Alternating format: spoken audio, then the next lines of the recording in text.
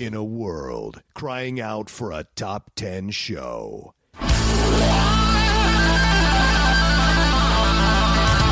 John Rocha and Matt Nost are here to bring you the top 10. Take it away, boys.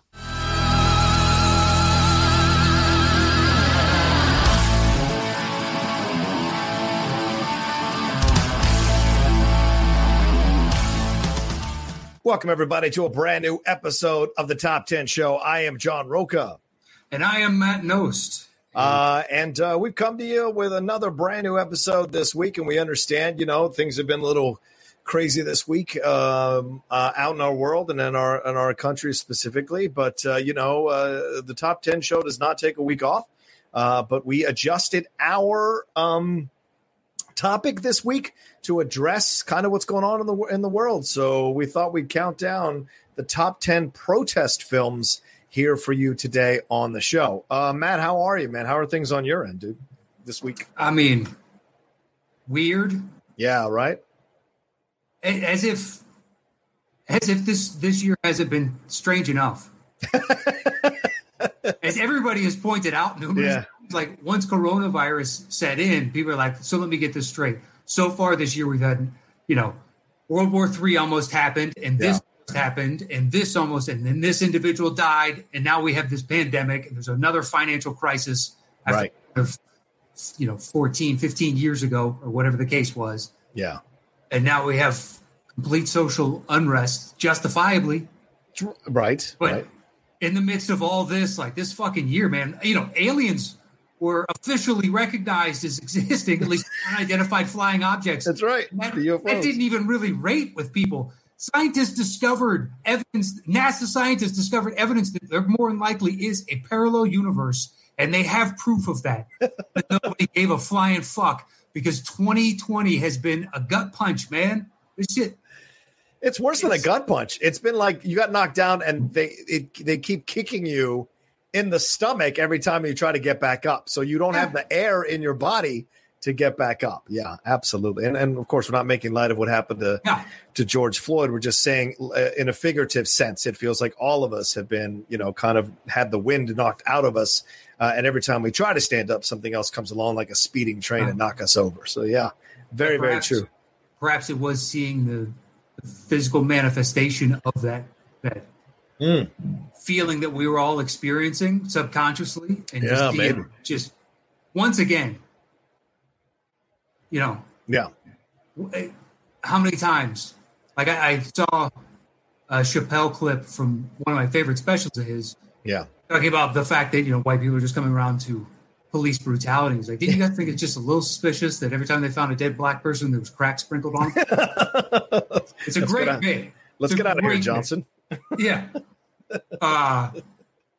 And I laughed at it at the time, and the truth was just as true then as it is now. And that's sad, man. Yeah. I'm 4 decades into living in this country, and this problem, which I assumed was going to slowly go away when I was a kid, still persists. Still here. Well, that's why that's why so many people are calling for a systemic change. And look, I think that's what's got to be important here. And I stressed this in a couple other shows. Is like, this is about changing the culture, changing the systemic approach to this situation. This is not about going, you're to blame, you need to die, you're over. This is about, hey, can you stop for a second and just listen to what I have to say? And let me show you something. And just maybe we've been right this whole time, and there should be some changes. It doesn't mean that any of you have to lose your jobs. You just have to do your jobs a little bit better.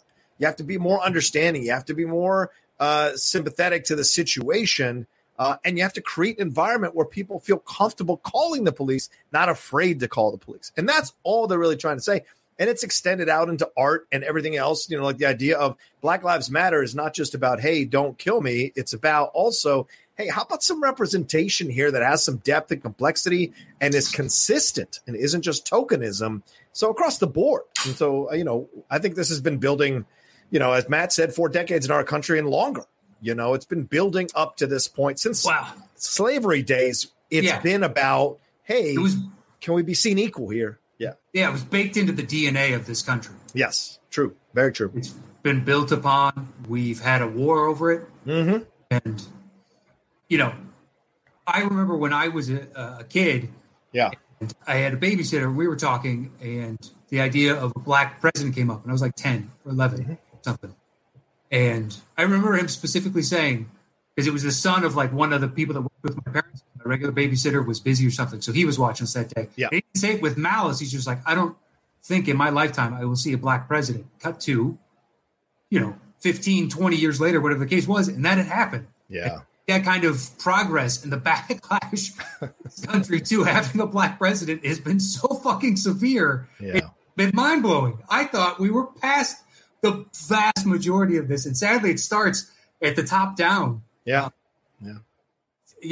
So it's so fucking frustrating. Mm-hmm. And I'm not even the one that it's directed specifically towards. Right. And it makes me feel as a white guy, utterly like I can't do anything about the change. I am just as outraged as you. The systemic racism that is built into everything from the police onto financial institutions and education and everything else is rigged in certain people's favor. And it's, you don't realize it until you see it. And now that you see it, it can't be unseen. And why are we lying about the elephant that's in the fucking room? Because there's shit in the corner and we can all smell it. We can all smell it. And I don't understand how you can blind yourself to that kind of disgusting stench. This fucking odorous bowel of hell kind of smell. Mm. And so it's been a fun fucking week. That's damn sure. Yeah, man, I hear you. I mean, this is now more than ever, the idea of comedy, I think, is essential this week. I found myself turning more and more, as you said, to Chappelle stuff, some of the Eddie stuff. That Sarah, a comedian that's online who does the Trump invitations on TikTok, she's been hilarious. So like those little pockets of moments where I get to just kind of like detox for a second and just try to laugh again because it's so terrifying to see some of the images out in the streets with the tear gas and the rubber bullets and the batons. And of course, there are looters and there are rioters who don't necessarily who are not necessarily behind the original source of the cause, which is to protest the death of George Floyd and to uplift the idea of Black Lives Mattering. And so I understand that as well. This is not a one-sided thing. You know, there is violence. You're seeing violence on both sides. You're seeing some strange characters committing the violence on both sides. So this has been 7 layers of insanity.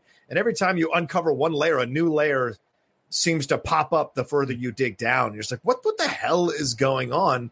And now this morning, seeing all that black fencing being put up around the White House to keep protesters out because, the president, obviously, and all the other people are scared that those people are getting closer and closer. And last night, I think it was 1 million people last night who were outside, or there was an exorbitant number of people who were outside the White House protesting. There were way more protesters who came back after they tear gassed them out.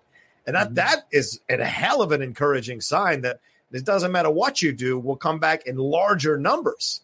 You know, it's like a Spartacus situation, man. It's just like fascinating to watch. And all those people are out there. So, they so it's clear that the movement is a strong thing that's happening in our world, not just in our country, but in our world, marches all over the world. Yeah. I love that the White House is making the claim that they didn't use tear gas or rubber bullets. And you're like, okay, well, that's semantics.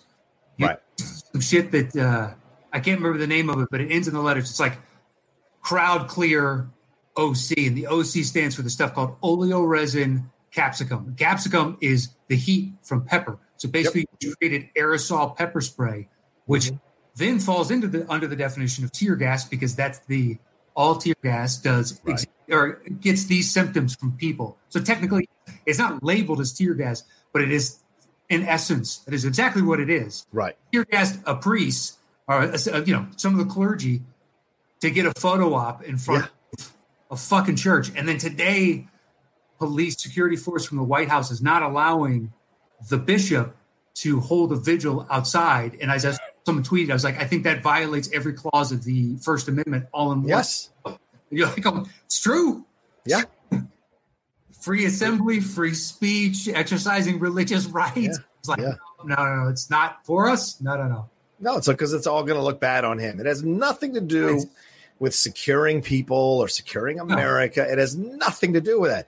It's all about the fact that he looks like an absolute dope, and everyone protesting him makes it even more, and that administration makes it even more evident, and which is why he's reacted like a child and going, I'm going to get the active duty military involved here now. It's taking a bazooka to an ant. And it's like, this is not the appropriate response. Right. Exactly.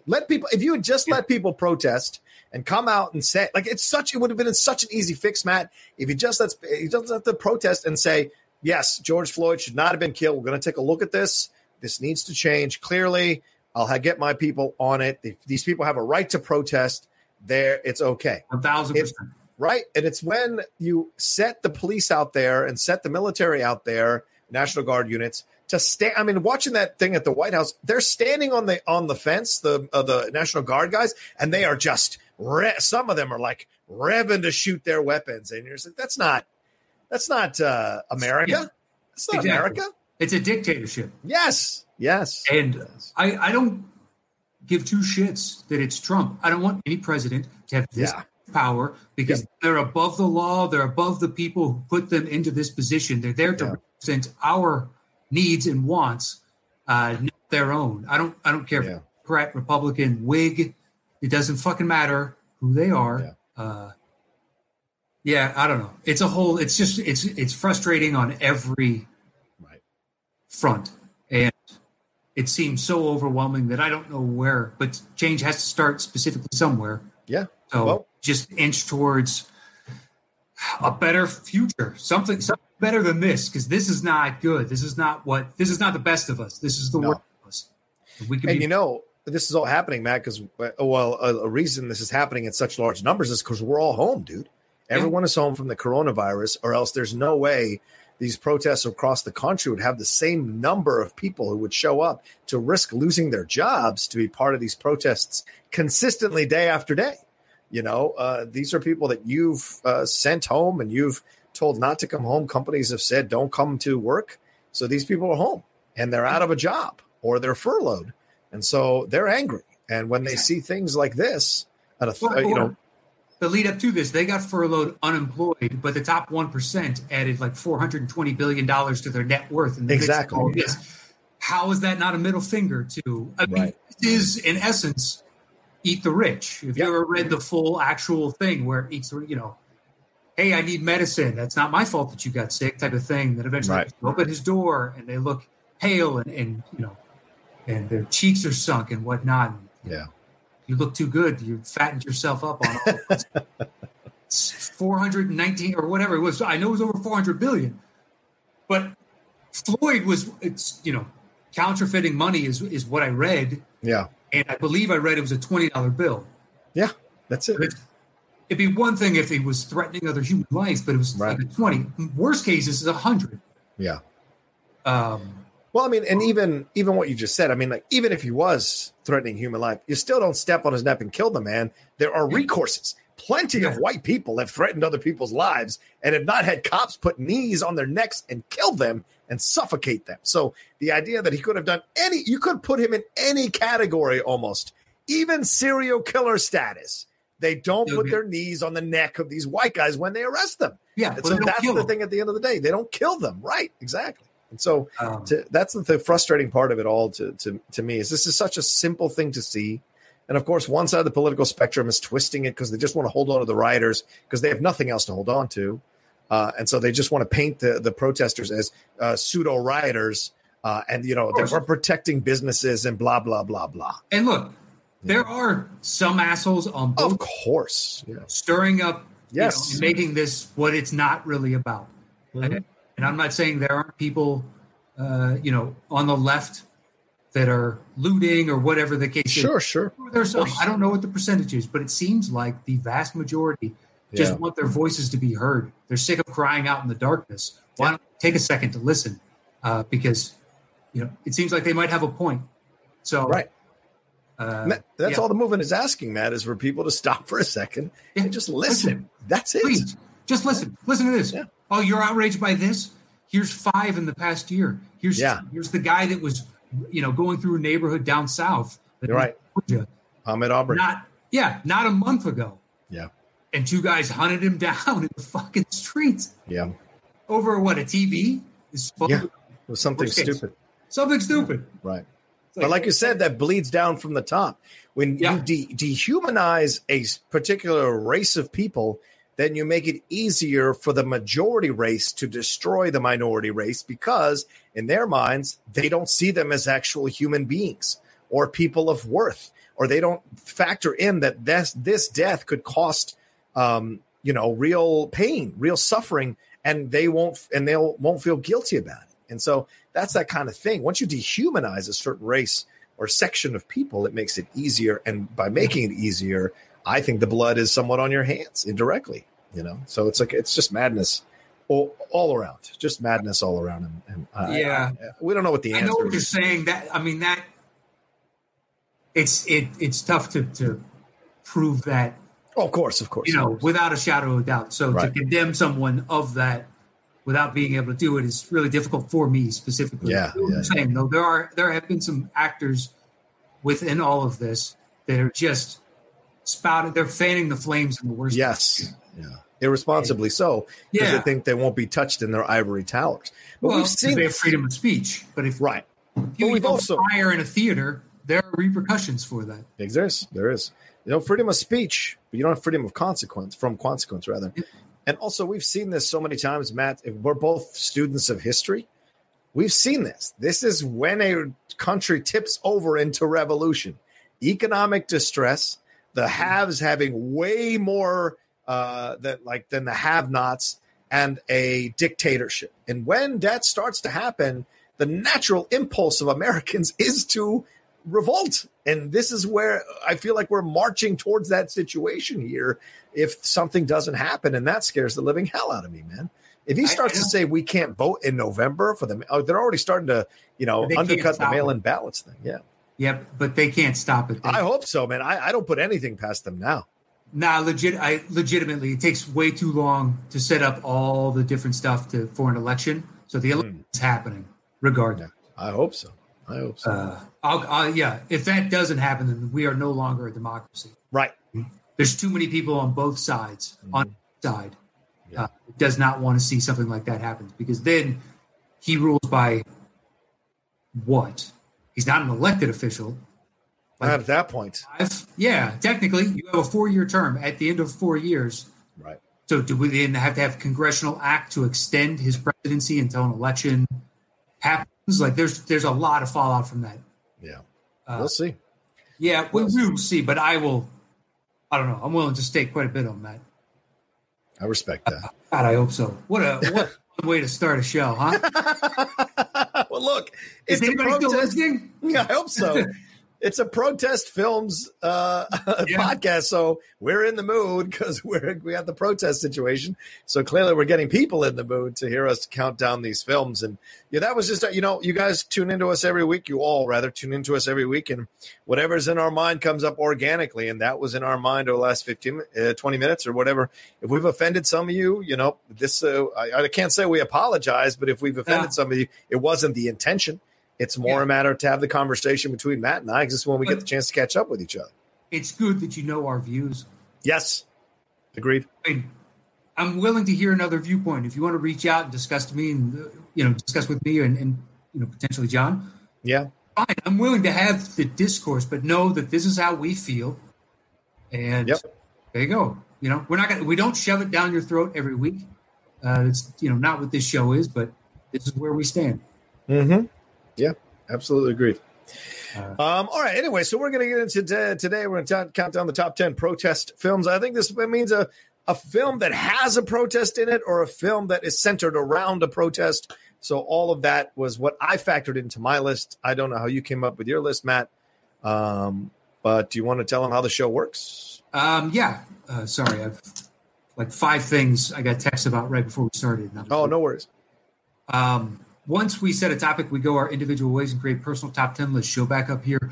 I do my bottom three. He does his bottom three. I do my next two. He does his next two. Then we trade one apiece. Once we have revealed our personal top 10 lists, we create the shows between the two of us. Boom. All right. Okay. So how did you arrive at your protest movie? Well, yeah, like I was saying, I for me, it was about a film that either had a protest in it or a film that centered around a protest and the repercussions of that protest. And it isn't just a marching protest. There were other protests, other versions of protests that I factored into this. So, all right. Okay, so my number 10, the reason it's 10, but V for Vendetta. All right, it's a slight punt. Punt. But yeah, good choice. What's your 9? My 9 is Trumbo. Oh, okay. Go ahead, man. It's about McCarthyism here in the United States. And if you don't know what that is, the Red Scare, the Red Menace from post-World War II America, there was a congressman, McCarthy, that went after Charlie McCarthy, that went after anybody that was suspected of being a communist because we wanted to root them out because it's capitalism all the way here, USA number one. Mm-hmm. And then there was, from that, deeming individuals would get, anyone deemed a communist could get thrown out of specific jobs. And they came after Hollywood because they didn't want communists putting their propaganda out into pop culture and influencing people's opinions outside of capitalism. So McCarthy was holding these hearings, and Trumbo was a writer in Hollywood, and he was suspected of being a communist, so he was part of this blacklist. And it's a story about him going through that and continuing to work, and eventually Kirk Douglas reaching out to him because he wanted him to write Spartacus. Right. And, seeing Trumbo work behind the scenes, and there's, it's someone that holds a different opinion. There's nothing wrong with that. You have the freedom and ability to do that within this country. Yeah. So to be blackballed out for your beliefs, which are not in violation of any law, just going through that, it's a departure from most of the rest on the list. And Bryan Cranston is excellent. The movie as a whole is good, but he's excellent in it. Cool. Do you see it? I have seen it. I thought he was good in it. I'm not the biggest fan of the movie. I thought it kind of, some of the narratives I felt like were a little jumbled for me, but overall I thought his performance saves the movie for sure. And Goodman is great in it as well. But that's what I would say. Okay. What do you got at number 8? 8. It's probably a punt for you, but Selma. What do I have? Selma. Oh no, it's my number 9. Wow. Higher on your list. Interesting. Wow. Intrigue. Yeah. V for Vendetta for me, everything else is either closer to truth or is truth or based on a true story type of thing. So V for Vendetta, basically, what could be. I can respect that. Yeah. Yeah, and Selma has more emotional resonance to me than Trumbo, which is about Martin Luther King. Here. I don't know. It would be high. I wanted so much more from this movie. It's a good movie. It's a small movie is what it is. It's a good movie. It's just a small movie, and it could have had an epic nature to it. But the way Ava went about directing it, she went with David Oyelowo, not that well known of a guy, an English actor. Yeah. And I think Carmen Ejogo plays Coretta Scott King, also not really a well-known actress, really, but whenever she shows up, always enjoyable to watch her work. So, and the way it's shot, I think Lakeith Stanfield's in this too, one of his first early roles as well, but it's not like cast with Denzel or cast with, something huge. So it's presented in a certain way that is on smaller scale. So it's not a big blow-up film, but it is a very well-made film. And like you said, resonant, very emotionally resonant, watching that situation on the bridge and what happened there. And surprisingly, there haven't been a whole bunch of movies on Dr. King. Yeah, I mean, there was the series in the 80s with Paul Winfield playing him. And then there have been a couple other ones where people have played Martin Luther King. But I don't know if there's too many films that were made necessarily about Martin Luther King Jr. It's tough to tackle a subject like that too, Matt, because he's such a uniquely, just a uniquely special kind of person with a special kind of energy. I think Oyelowo did a really good job in this movie of capturing some of that at a younger age. But there's a calming presence with him that is tough to find in most actors who attempt to play Martin Luther King Jr. because it's that combo of like calming presence, but also that aura of like, whoa, like this kind of, righteous aura, not in a negative way, in the best sense of that word. And so it's difficult to find someone who has that right combo. Kind of like Marilyn. I've never seen Marilyn Monroe done well, in my opinion. It's just my opinion. I've never seen anybody really capture her sexual energy as well as her vulnerability and talent, and physical approximation as well. I've never seen anyone do that with Marilyn. And so I feel that way about Martha. It's tough to tackle it, but I thought Ava did a fantastic job with this one. Yeah, I mean, maybe you do, like this movie because Dr. King will be done again. Yeah.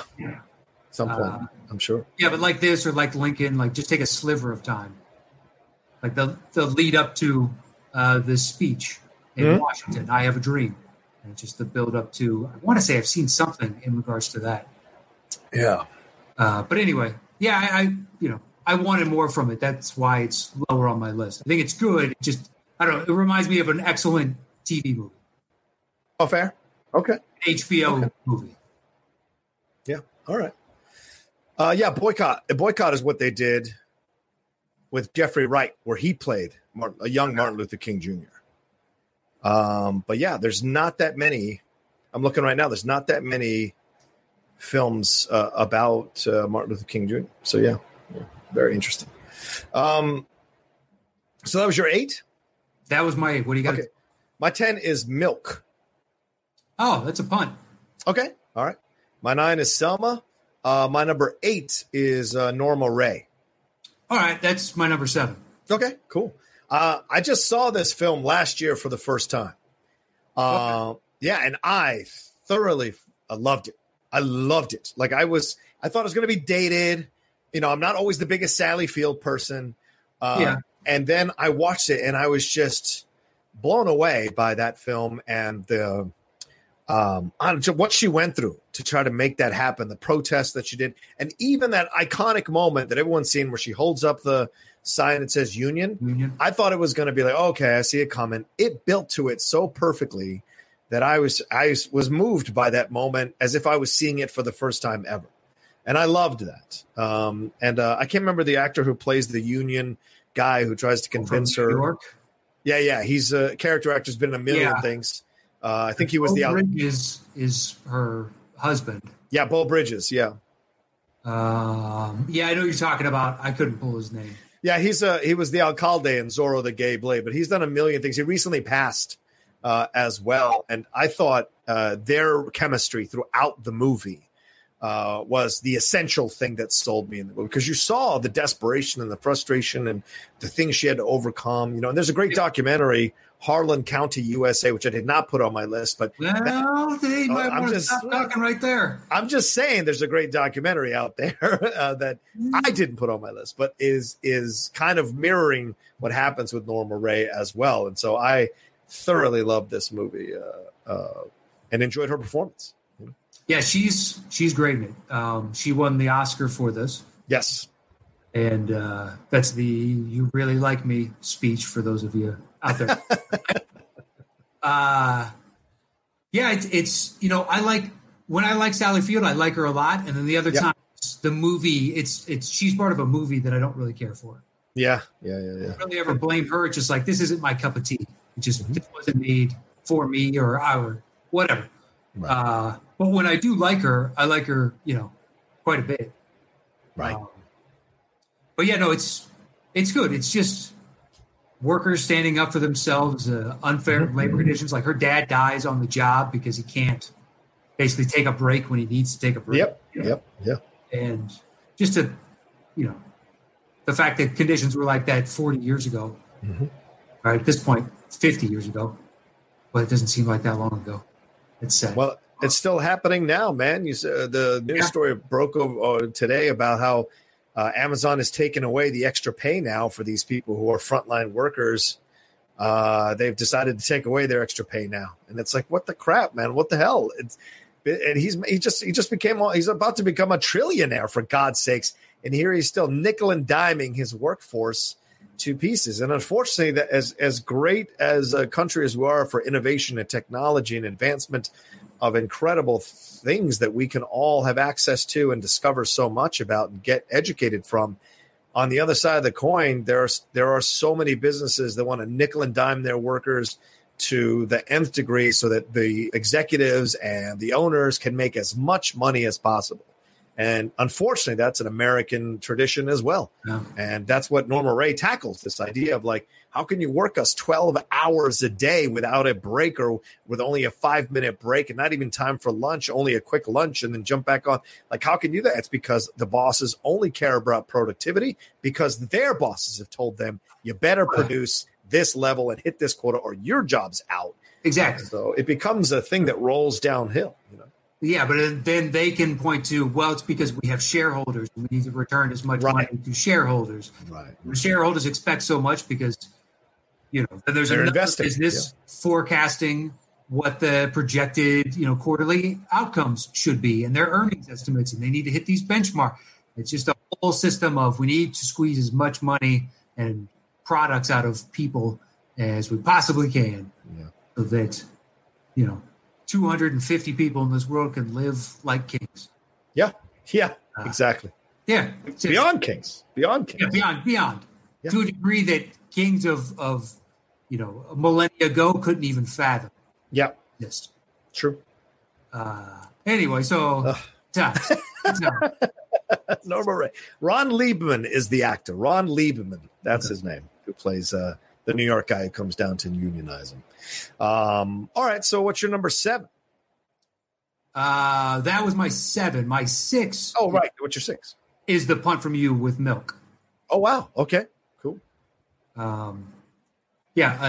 Sean Penn at his height during that run was this. I Am Sam was trying to be Oscar bait. Yeah. And you have Mystic River, and it was like this Sean Penn juggernaut for 4 or 5 years where everything he did was up for contention for, you know, best acting and picture.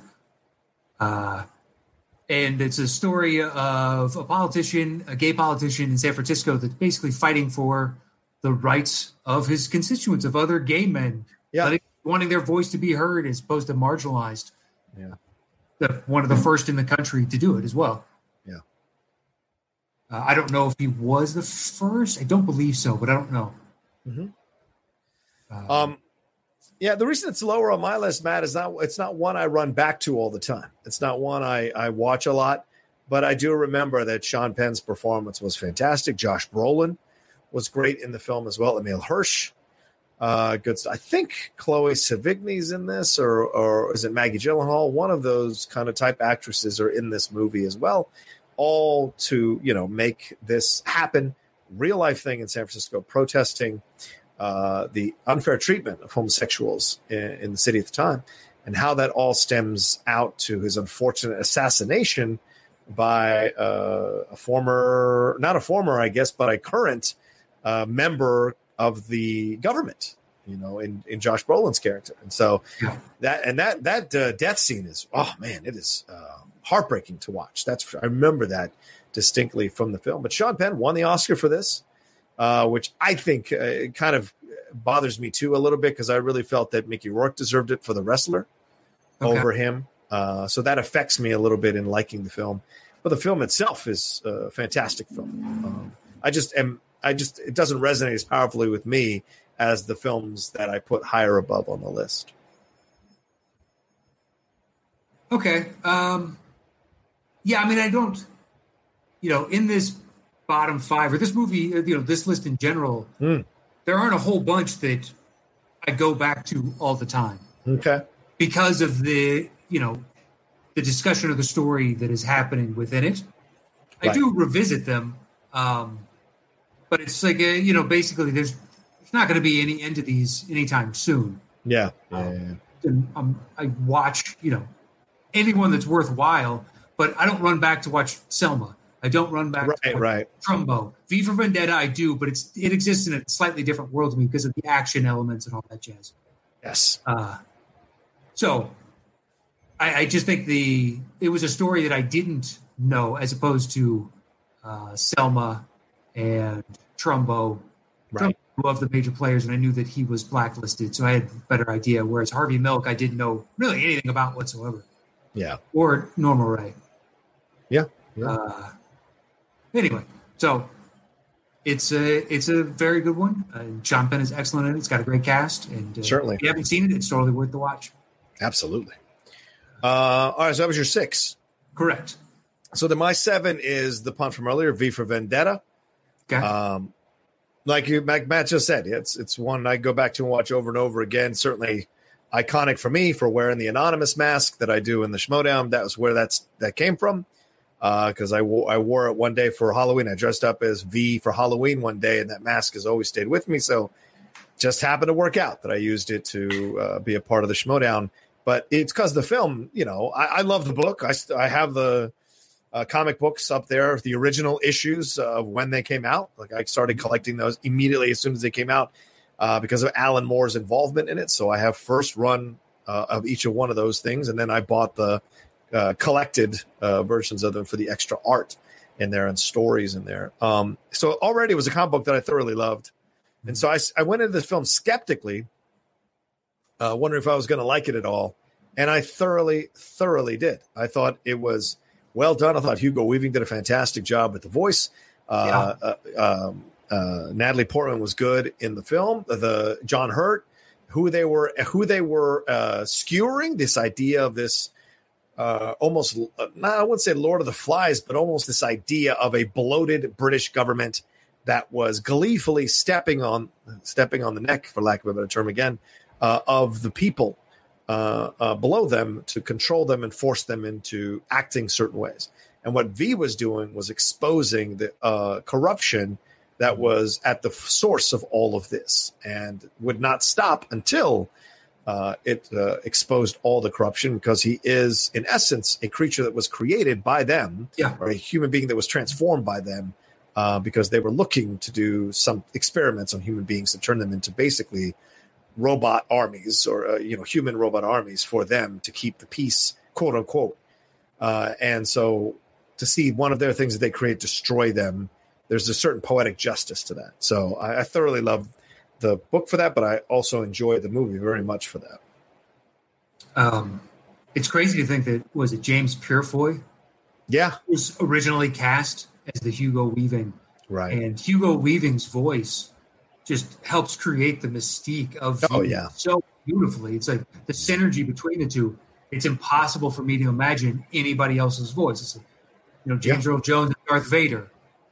Darth Vader isn't nearly as good a character to me if he doesn't have that bellowing, deep, resonant voice of James Earl Jones. Yep. Agreed. So, Purefoy, who I like, it's a good actor, sure, but his voice is just not what I think that character needs. So he turned it down because he didn't want to wear the mask all day.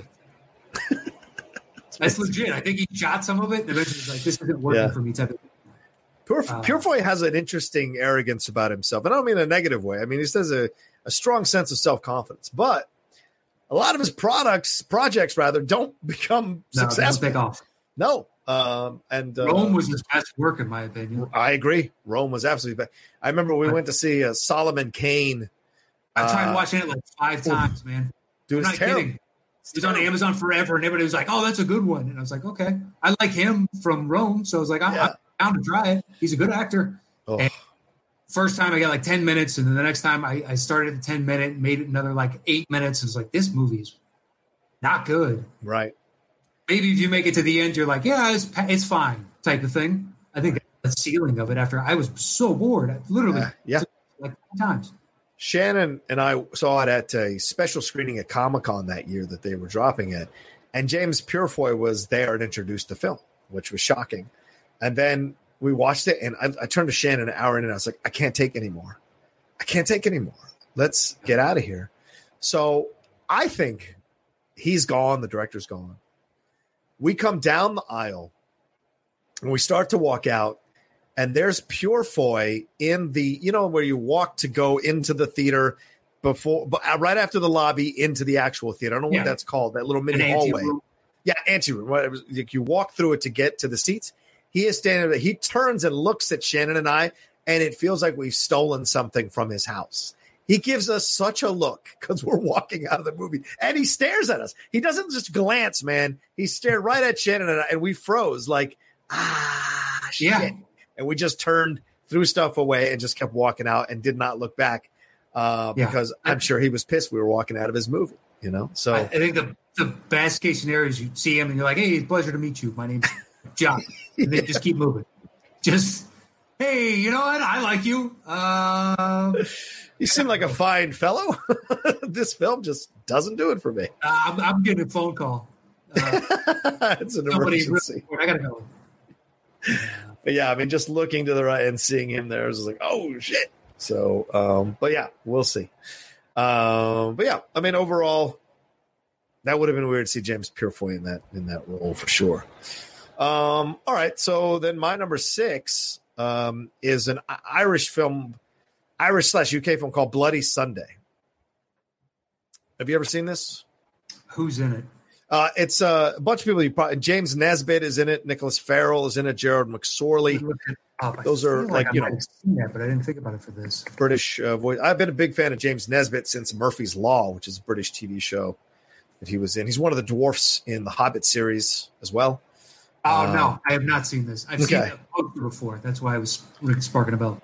I remember that this was a Paul Greengrass movie, and at the time, this is the next year after he did United 93, or the same year, I think, because that was September 11 was 2001. So maybe the next year is this film, 2002. Came out in 2002. And I just remember that, you know, because Greengrass and Born Identity, whatever, I just was into Greengrass stuff. And I remember this is one of these like small little films that got released in one of those art house cinemas we have here in LA. And I went to go see it, and I just absolutely loved it because Matt, you and I have talked about it. I'm a massive Anglophile, and I got to go see this thing. And of course, this is what U2 was singing when they sang "Sunday Bloody Sunday." It's about this particular situation, you know, and it's set in Derry, Northern Ireland, and I'm sure a lot of people who are aware of this one understand this one.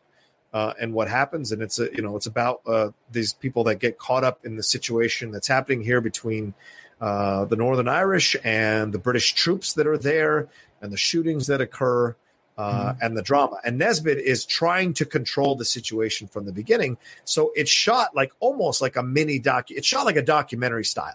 Like you feel like you are right with them. It's almost all handheld, and everything and there's long takes. So it feels like you're actually watching this happen in real time. And I was blown away by them, you know, because they're protesting the fact that these people have been killed by the British soldiers. So it's the uprising is starting to spread as the movie goes along. So you're watching how this thing all came about throughout the movie and why this became such a rallying cry for Northern Ireland and for that song that U2 sings. You know, so just fantastic work from Greengrass, fantastic work from James Nesbitt. You know, and I'm reading. Should check it out. It sounds good. Yeah, definitely, man. It's good. It's I say the drama shows the events of the day through the eyes of Ivan Cooper, an SDLP member of the Parliament of Northern Ireland, who was a central organizer of the Northern Ireland Civil Rights Association march in Derry. So this was a march. And the march ended when British Army paratroopers fired on the demonstrators, killing 13 and wounding another who died 4.5 months later. In addition to the deaths, 14 other people were wounded. So throughout the film, he is trying to he senses that the unrest is like this. The British they're getting angrier and angrier about this impending march. And then as it starts to happen, he is trying to save who he can save and get in front of this and try to negotiate with the members of the British military there. And so it's just it's a tragic film to watch as it slowly unravels and the people die. And when the shootings start, he's just at a loss to try to figure out what happened and try to, avert more casualties. So it is a fantastic film. As Matt said, if you haven't seen it, definitely check this out. And you should too, Matt. I think you'd like it, actually. Yeah. I mean, it's basically the reason why, I like a good protest movie. It's good to see historical examples of people standing up to what they feel is injustice and doing it through, simple protest, making your voice heard. Yep. violence on violence only gets you so far. Eye for the world is blind. Yeah, good point. Yeah, so it sounds good. Cool. All right, well, that's both of our bottom fives. We're going to take a quick break here and hear from some of our sponsors for those of you who are listening to us on the podcast. And for those of you on YouTube, you'll get to enjoy this for a second. And we're back. All right. Keep it going. I like that. We should isolate that and just make it. Okay. That's fine. You do that and then send it to me, and I'll add some like mouth horns. Perfect. Like a trumpet coming in every once in a while, maybe a sax. I don't know. Then I'll send it back. We'll figure it out, and then boom, we just got to watch the movies type of art. Oh, perfect. My man running through the whole percussions, through the whole woodwind instruments. I like that. I like that you're going through all the woodwinds. Let's do it. I played trombone. I respect it, man. I respect it. All right. So what's your number 5, man? My number 5 is the documentary you brought up, Harlan County, USA. Oh, okay. Wow. Cool. All right. Well, I lived in West Virginia for 8 years. Right. So I had heard tale of the coal miners' struggle, and then I didn't see this until I was much older. But by that point, I've read several books about miners being trapped in the working conditions, and just in essence, how terrible mining companies were to people. You lived on the mining company owned your home. So you didn't have a home, and they paid you in scrip, which you could use to buy stuff from the general store that the mining company owned, but you didn't have any actual money. So it was kind of a form of indentured servitude. There was no way to escape this cycle of poverty and, bad education, terrible health care, everything across the board. It's really difficult. It's like when you see a movie like October Sky, right? Genuine promise, like to get them out of West Virginia or any kind of Appalachian area was difficult to do. And so Harlan County, USA is about miners striking for a fair contract, for getting paid sick leave, for, the mines lawyers at one point come out and say that there is no incontrovertible proof that coal dust causes black lung. So you basically can't hold us liable. And you're like, there's no fucking chance, man. There's no chance. Yeah. I wish we had footage of tobacco companies from the 60s doing this, because it'd be the exact same thing. Just like, when did you guys figure out the studies internally and then knowingly lie to us for decades about the health implications of this? And it's these people standing up, but it's a lot of the wives too, the families. It shows struggle. It embedded a reporter with them. And because I grew up, in West Virginia for 8 years, I grew up in Clarksburg. Yeah. And I remember writing a report about coal, and I could go out to this little ravine that had a creek, and we used to play down there. And you could find chunks of coal and shale and whatnot. And I included that as part of my report. I remember it specifically. Because I folded up a little envelope, made my own envelope, and then I glued it to this page. It was part of like this presentation, but I put a sliver of coal in there. Right. Anyway, it's so the story will resonate more than likely with someone like me who lived in that world for a time in his life, may still live. So good just to see it's a slice of Americana from 50, 60 years ago. Yeah. The struggles of those individuals and what they were going through. And you see how powerful the voice of women are in protest movements. Like in Harlan County, you see a lot of these matriarchal ladies like throwing hammers down and being the kind of the linchpin in making this all happen, and also take care of their families at the same time. So it's like kind of insane to watch that. You think of coal miners, you think it's men going down there, but there were women involved in this whole situation as well, and how they kind of, pushed for things to happen and wouldn't stop, and I think that's incredible to watch in that documentary. Yeah. I've been down in a mine, not a coal mine, it was a copper mine once. I could not. We went deep, not as deep as it goes, but we went deep. So much so that as we were going in, because we were on this little tiny train and you have to sit, and this was just a couple of years ago. Yeah. And as we're going in, there's a final light and the conductor stops and gets off. and says, "Anybody want to get off?" And it's all adults. And one dude was like, "I can't take it." Wow. And walked in, and then once you got underneath, you think about, holy shit, I'm several hundred feet underground under a mountain right now. Right.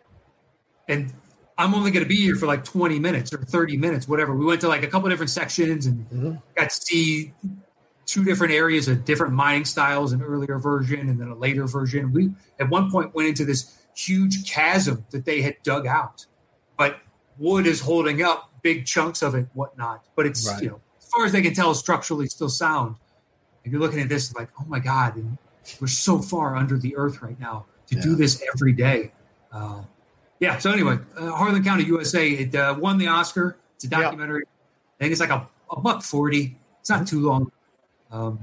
It's super interesting, especially to me. But that's my 5. It's well worth your time, dude. Absolutely. My 5 is Do the Right Thing. That's my 4. Okay. Yeah. So, I mean, it doesn't start out as a protest, but becomes a protest by the end of the film. But you sense the bubbling racial tensions, obviously, throughout the movie. This is, to me, I think this is it's tough to say. I don't think it's the greatest Spike Lee film he's ever directed, but I think it's the most powerful film he's ever directed. And by that, I mean, it is good from back to front to back. And the message that it sends you is will stay with you forever. And that's why I think, people, the police and everybody overreacted to this film coming out, thought there was going to be like race wars in the theater because of this combustible notion that you might show that police brutality does happen in real life, or in the world rather. And of course, police were afraid, people are going to get upset, blah, blah, blah. And there's going to be fights in this, but none of that materialized. Just like Joker, none of that bullshit materialized. It was like a film that just showed you what can happen and what factors are involved that lead to something tragic like this, Yeah. And the reaction from Ruby Dee and from Ozzie Davis, when it happens, when what happens to Radio Raheem happens, that's where I cry every time, because those are the cries from 2 actors who actually marched with MLK, who probably actually saw. I mean, Ozzie Davis gave that great eulogy to Malcolm X, which we hear later on in the film of Malcolm X, and he was a friend with Malcolm X. So the cries of both of them, and especially Ruby Dee in that moment, is from generations of seeing this happen, descendants telling you from slavery days on what they experienced at the hands of white people in power. Yeah. And so it's incredible when you watch the movie throughout. And you've got the great characters like Bugging Out and Martin Lawrence's character and what Ozzie Davis does initially as the mayor, and of course Spike Lee's character, and Danny Aiello and Torturo and all them. All characters cool. But when that moment happens, it just shows you that even in the world like that is a very bright world, everyone has like really bright colors for the most part, you still have this simmering racial tension that can lead to a tragic moment like that isn't intended to be tragic, but becomes tragic because a person can't let go of a certain situation. And it's just like, wow, man. And I don't mean Radio Raheem either. I mean the cop. So, just a powerful, powerful film. Yeah, it is.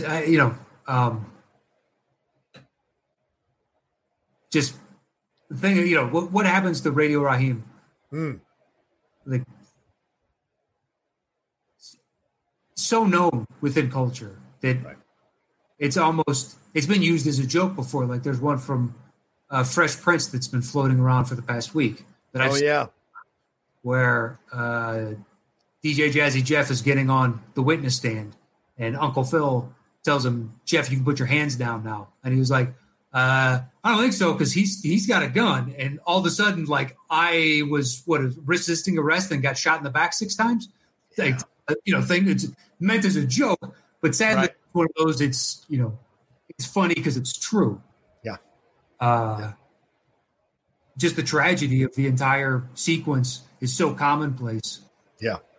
That you're almost immune to it on some level. Yeah. But this was the first time you'd seen this in a film, like really seen this in a film. This is, Spike. I think this is his third film because what he'd done, She's Gotta Have It, and then School Days, if I remember correctly. I thought School Days was after this. I feel like School Days is between them. Okay. Between them. She's Gotta Have It. I'm not that big a fan of. No, because it's first film. It's not like. Yeah, it's just really slow. Yeah, it's not like Reservoir Dogs for Quentin. Like, that's a great first film to have. That rarely happens. Yeah. She's Gotta Have It. Yeah, check it out. I think School Days is between She's Gotta Have It and Do the Right Thing. I think. Come on, Spike. IMDb. Come on, Spike. Daddy needs a new parachute. She's Gotta Have It. Yep, School Days is in between. Yeah, I had a feeling. If I have a good memory, I remember it being in between. And I remember School Days was because She's Gotta Have It. A lot of people enjoyed it at the time. So this is a new filmmaker. He's announced his presence. It's an independent filmmaker. You got to listen. He's black. You got to listen to him. And this is the 80s, by the way. And then tail end of the 80s. And then She's Gotta Have School Days comes out, and people were like, it wasn't received as powerfully by some as others. And then Do the Right Thing came out, and that was the one that everyone's like, oh shit, Spike Lee. Yeah, because School Days is so about like the idea that exists within the black community of like if you're lighter skinned, somehow you get more preferential treatment than if you're darker skinned, and so it's an expert. It happens in the Latino community as well. This kind of white Latino versus dark Latino, that kind of shit, it happens, So, but this is one that just Do the Right Thing is just I don't know. What more can I say, man? It's just like I know. It's a resonant film, bro. So that's my 4. What's your 4? My 4 is Gandhi. I hadn't thought about that of course it's a protest film. Yep. All right, well, I'll bump one off my list. Gandhi makes mine. Okay. I'd put it at the 3-4 range. Oh, really? Okay. Gandhi's good, man. I know it is. I thought after you had been talking it up for years, I wasn't hesitant to. It's one of many movies. Of course. You haven't seen. Yeah. And it is. It's about social protest. What kills me is the end when he's lying in that daybed and people are just out on rooftops, like just trying to be around him. Yeah. A hunger strike and this emaciated, but he is the spirit of a people. And you see it. And this is a true story. And it's all through nonviolent, just trying to change the way people view themselves and society views them. Yeah.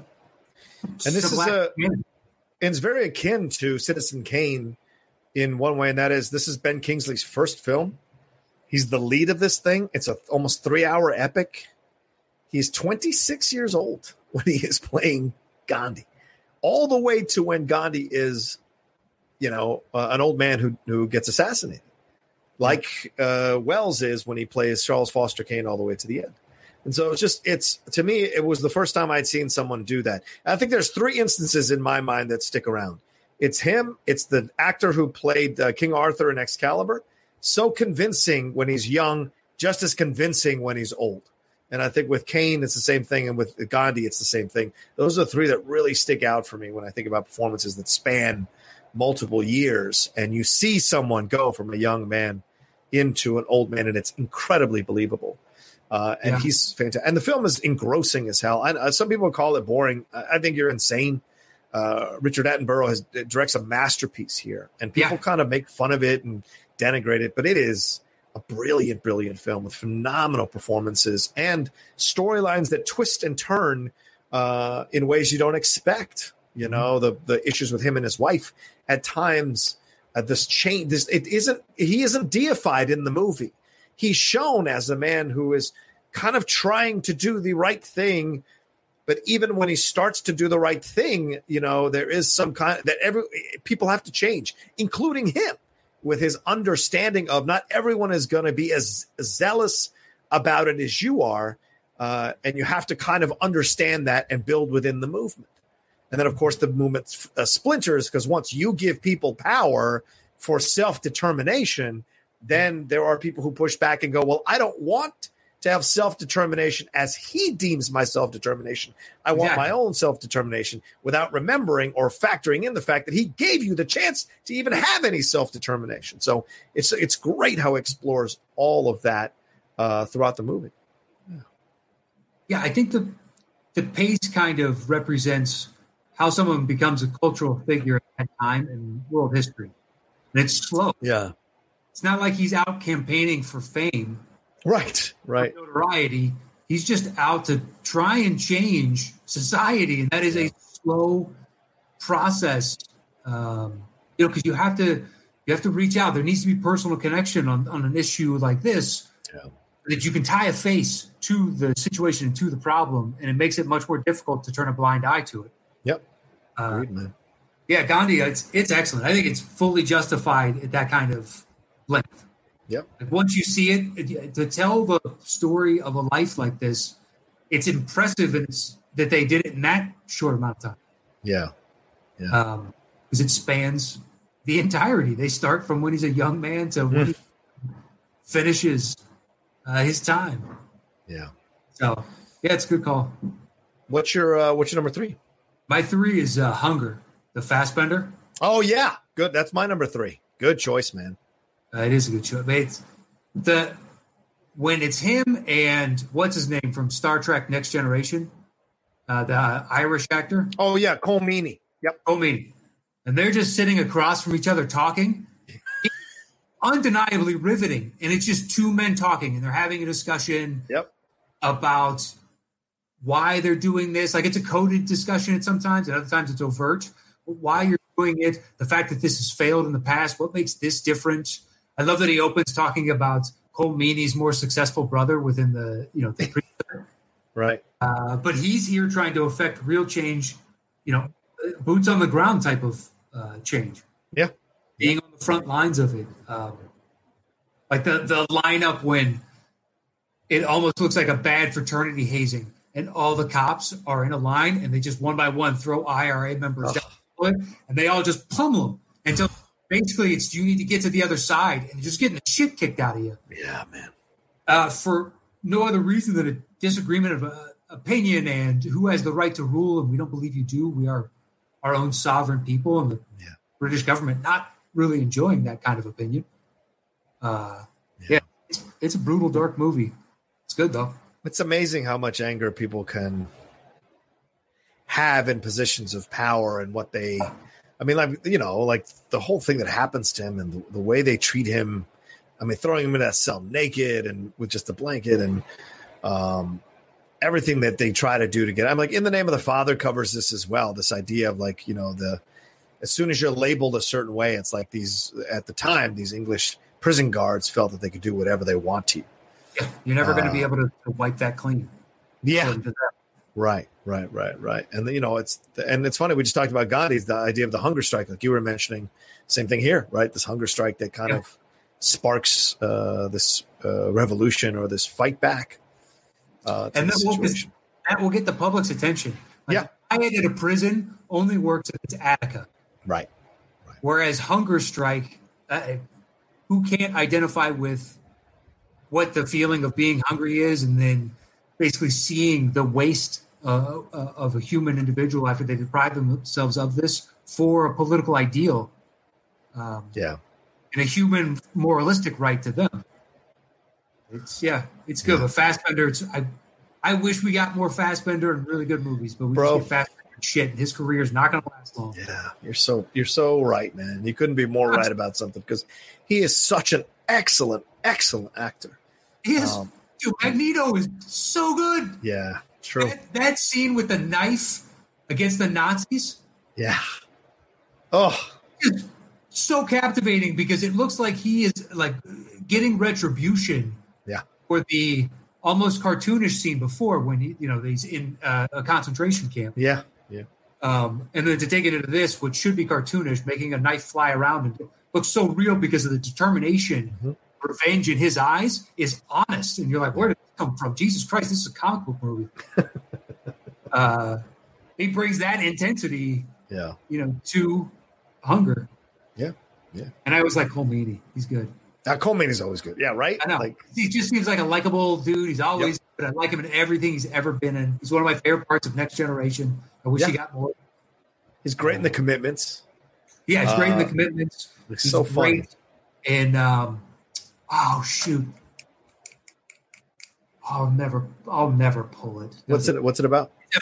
British crime movie that has to do with Layer Cake. Layer Cake, yeah. Layer Cake. Mm-hmm. Anyway. He did a great little quiet film. I think it's called The Van. Where it's an Irish small Irish film where his daughter gets pregnant when she's 16, and he has to like kind of deal with it. And it's such an interesting look for him because he always plays like in Con Air, he always plays the brusque kind of dude. Yeah. And every once in a while he gets to play like a regular vulnerable dad like he does in The Commitments. And this film it's like Chef.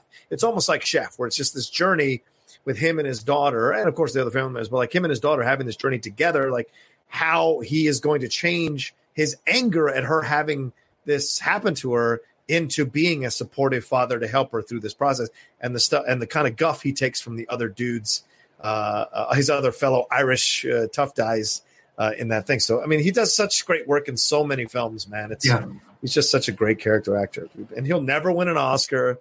Never win a fucking Emmy or a Golden Globe, and it's a shame. He's got to be jealous of, or not jealous, but envious of Domhnall Gleeson's, or Brendan Gleeson. Brendan Gleeson, right? Yeah, not Domhnall's son, but Brendan Gleeson. Because it's they're two excellent actors, but I can easily say, I could see bringing in him to read for this. And absolutely. Numerous of his.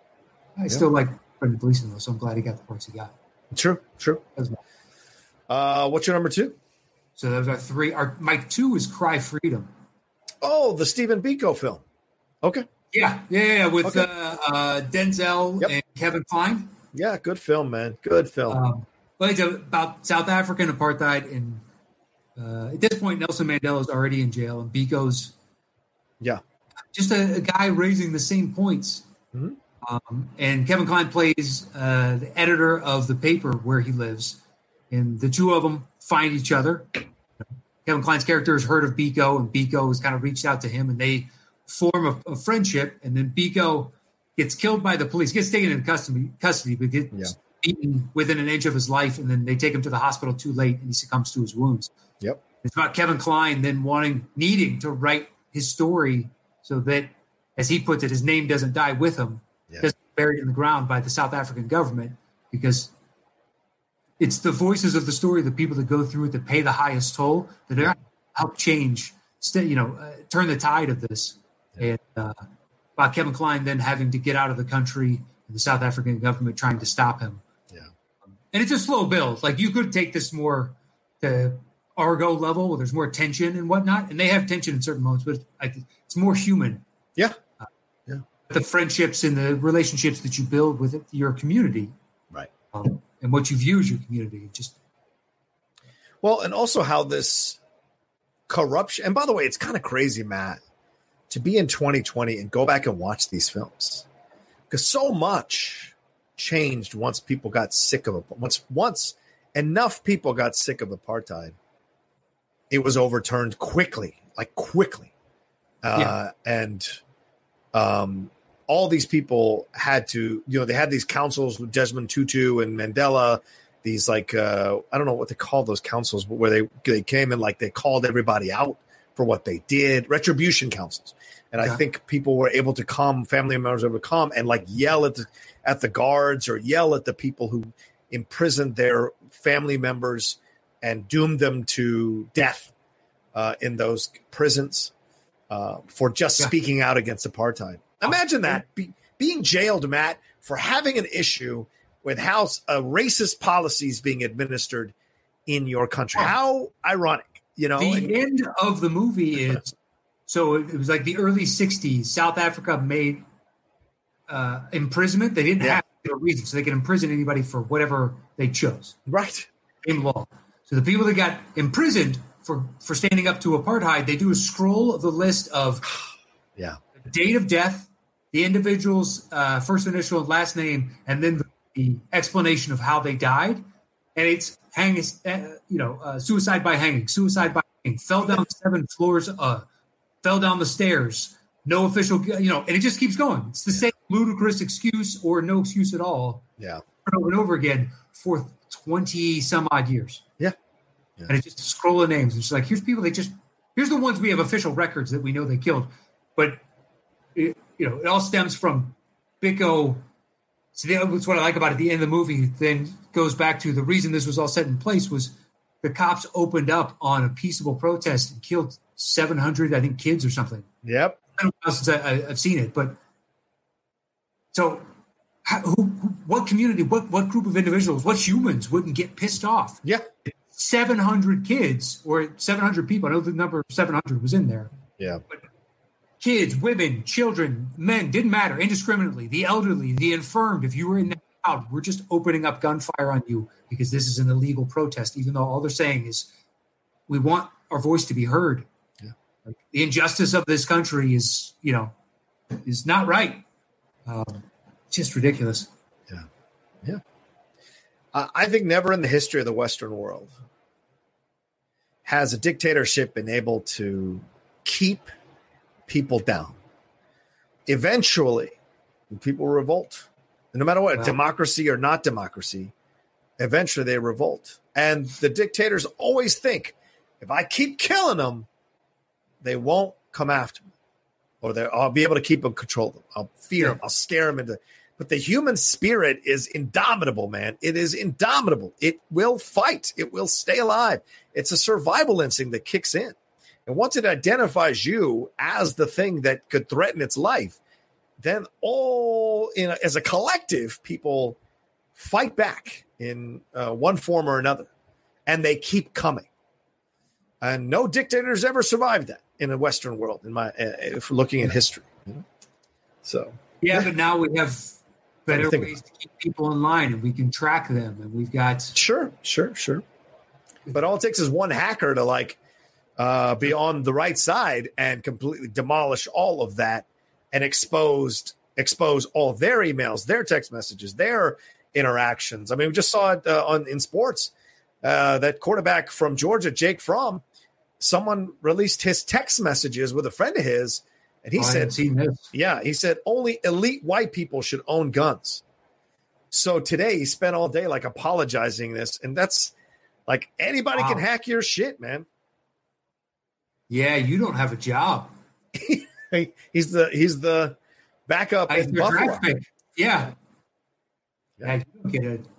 Well, I thought it was Allen. So they drafted another quarterback? I haven't really paid attention. Yeah, Josh Allen is their starting quarterback. Yeah. But I think they picked up Fromm as a backup. Okay. He's a rookie QB. Here we go. Yeah, I saw the Drew Brees stuff. Yeah. Kind of hard to miss that. The Drew Brees stuff was – but he said Fromm wrote, but no guns are good. They need to let me get suppressors. Just make them very expensive so only elite white people can get them. Ha, ha, ha. Now, it's a strong statement to make. But certainly Chris Rock made it in a stand-up saying they can sell all the guns they want, but they should make the bullets $500 a bullet. Yeah, exactly. And it could be one of those things of it was genuinely a joke. Yeah, right. Exactly. I am going so far right wing. You know that I'm not like this. That's what makes it funny. Exactly. I make those jokes all the time. With my friends, I'll text them, dear God, if they got a hold of my text, there's all kinds of stuff that, if you take it out of context, paints me as the most evil person. Nothing makes me laugh harder than going and spouting everything that I think is utterly wrong. Just being that's my view, kind of like it or lump it. I don't know. Maybe he is. Right. My favorite was Bosa on San Fran when people were going at him on Twitter. Oh, really? Well, just because he's an ardent Trump supporter. Yes, he is. And just people making jokes type of thing. When San Fran did blackout and they just put a black thing up. It's breaking news, Bosa has demanded a trade from the San Francisco 49ers type of thing. It's a joke. It's funny, though. It's funny. It is. I've seen a few where it's that's a good joke. Fair enough. My number two is back to our list. My number two is One Flew Over the Cuckoo's Nest. Okay, yeah, that's a protest. Right. As a smaller thing, it's a protest. The film itself is to symbolize what is happening in the 70s. This idea of an authoritarian regime, trying to force people to believe they're crazy, right? And not allow certain people to have rights in situations. So, I mean, the film is an allegory for what was happening at the time in the 70s with Vietnam and other things of that, Nixon and all of that into the early 70s. So this idea of like trying to keep people down. So I see it as a protest film because he's protesting the conditions in that mental asylum, in that mental ward. Sure. And he's trying to rally people to protest. And they do protest. They do try to overturn things there with Nurse Ratched, Louise Fletcher, who is chilling in that role. They try to stop her, but what happens in the end happens in the end, and the tragedy that happens as well, the double tragedy, to be honest with you, that happens in that movie. One heartbreaking and one just ultimately incredibly sad. So to me, I see it as a protest movie because it's about this idea of like trying to break free from an authoritarian regime and how futile it could possibly be because they do have all the power. They do have a way to keep you down, and they can turn people against you who were formerly with you. Yeah. And they have the means with which to turn you essentially into a docile worker marching into the factory like Metropolis, which is what happens throughout the film. So I put it in that level, and I think the film's incredible, which is why I put it this high as well. So, it is they are protesting and up for what they feel are their rights. Yeah. Yeah. I thought of it like that. People can be mad at me for it, but it's just how I feel. I can't imagine someone will be. All right. So what's your number one? My number one is Malcolm X. Same here. Number one. Hell yeah. Because it opened my eyes to a perspective that I knew, but I didn't know that side of the issue. Because as a white kid, I'm taught Martin Luther King. I know about Dr. King and the peaceful protests and all that. And then I knew the Black Panthers, but Malcolm X has nothing to do with that. But what I was I don't want to say I was educated with, perhaps shielded from, or just not taught, was there's a completely other side of that argument that on some level is just as valid. Yeah. Like if you keep getting punched, you're just never going to punch back. It doesn't seem human. So as you become an adult and you look at like Malcolm X's change from, this kid, and he gets into stealing and thievery and whatnot, and then goes to jail, and then joins the Nation of Islam, and then why? Like he bristled at it at first, and then eventually kind of began to understand what they were selling. Yeah. I'm not saying selling is a bad thing, but just that's what you're at when you're proselytizing. You're salesman for your religion. Absolutely. But he falls for Elijah Muhammad, and holds him up to what he shouldn't be, which you basically made him infallible, and he's human. So of course he's going to be fallible. And when he goes to Mecca afterwards to see that we're all one people, and you've been helped leading the protest, now you can come back and be, more educated and wizened and take with your life experiences and help us all grow past this. Yeah. It's a hell of a movie. Well, for too long in the country, and like you, man, I read the book. And then you watch the movie, it's autobiography from Alex Haley in high school, and then you watch the movie, and you're right. The movie is the thing that really when you watch the movie, you're like, wait a minute. I've been told by the mainstream presentation of numerous people that Malcolm X was an angry black man who advocated a radical who advocated the killing of white people. Yeah. They wanted to pipe bomb every white assembly type of, it was the same thing that Louis Farrakhan, when I was really younger, right? Did their saber rattling about him, right? And then you go and study his history, and you go, he was angry at the year or the decades of racism and oppression that was happening to him, seeing it through numerous people in his life, and then hearing it from stories, and getting into the Nation of Islam. And the Nation of Islam was trying to restore black pride to once again a race of people that had been turned into this docile people, like what you was talking about with the One Flew Over the Cuckoo's Nest. Docile people who were beaten into submission, attacked by dogs, had hoses turned on them, and he was trying to restore pride back. Now, Elijah, of course, flawed leader, all of that stuff, sleeping with those young girls, having that's aside. But you see that Malcolm X, like every other human being with half a rational brain, progresses and changes his points of views. And by the end, he understands that there are good and black people, there are good and bad white people. And his perception of the world is more wide open. Why? Because he traveled. Because he saw the world. He saw different races. He saw different cultures. And so his mind was expanded.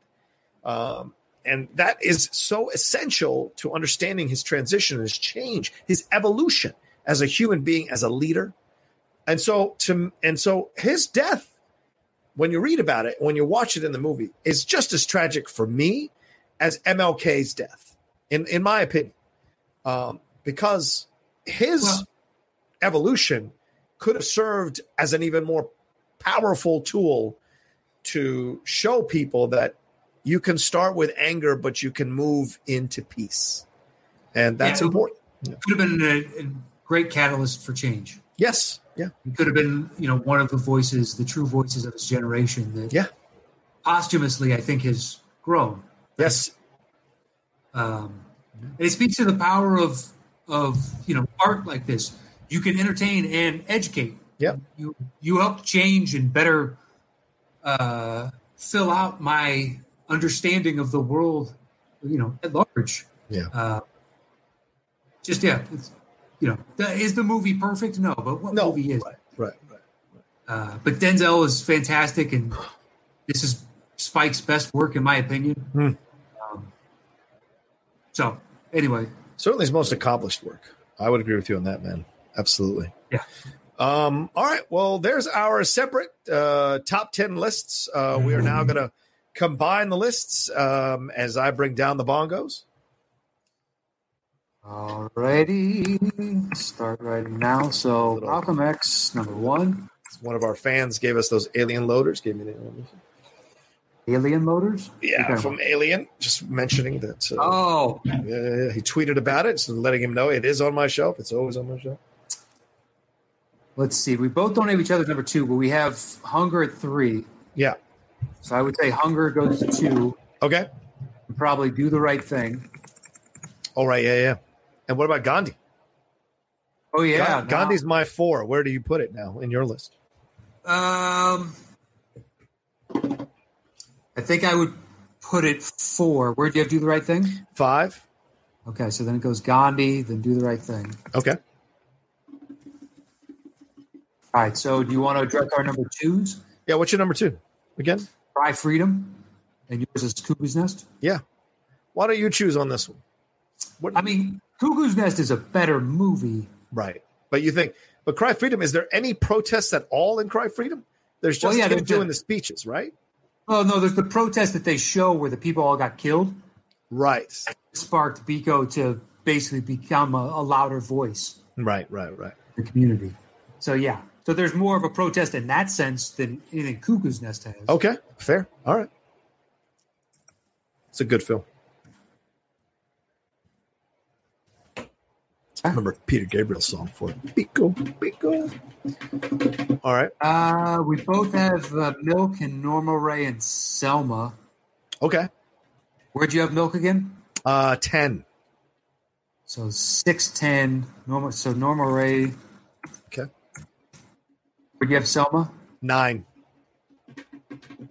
All right. So then I would say Milk, Selma, V for Vendetta. Okay. And we're done. Damn. That was great. Okay. All right, here we go. The top 10 protest films, yeah. At number 10. V for Vendetta. At number 9. Selma. At number 8. Milk. At number 7. Norma Ray. At number 6. One Flew Over the Cuckoo's Nest. At number 5. Cry Freedom. At number 4. Do the Right Thing. At number 3. Gandhi. At number 2. Hunger. And our number 1 protest film is Malcolm X. I Am Malcolm X. I love that movie. Love that ending, too. Well, there you go. That's our official list of the top 10 protest films from the Top 10 show. Thank you all so much for listening to us or watching us. If you're watching us on the YouTube channel, thank you so much.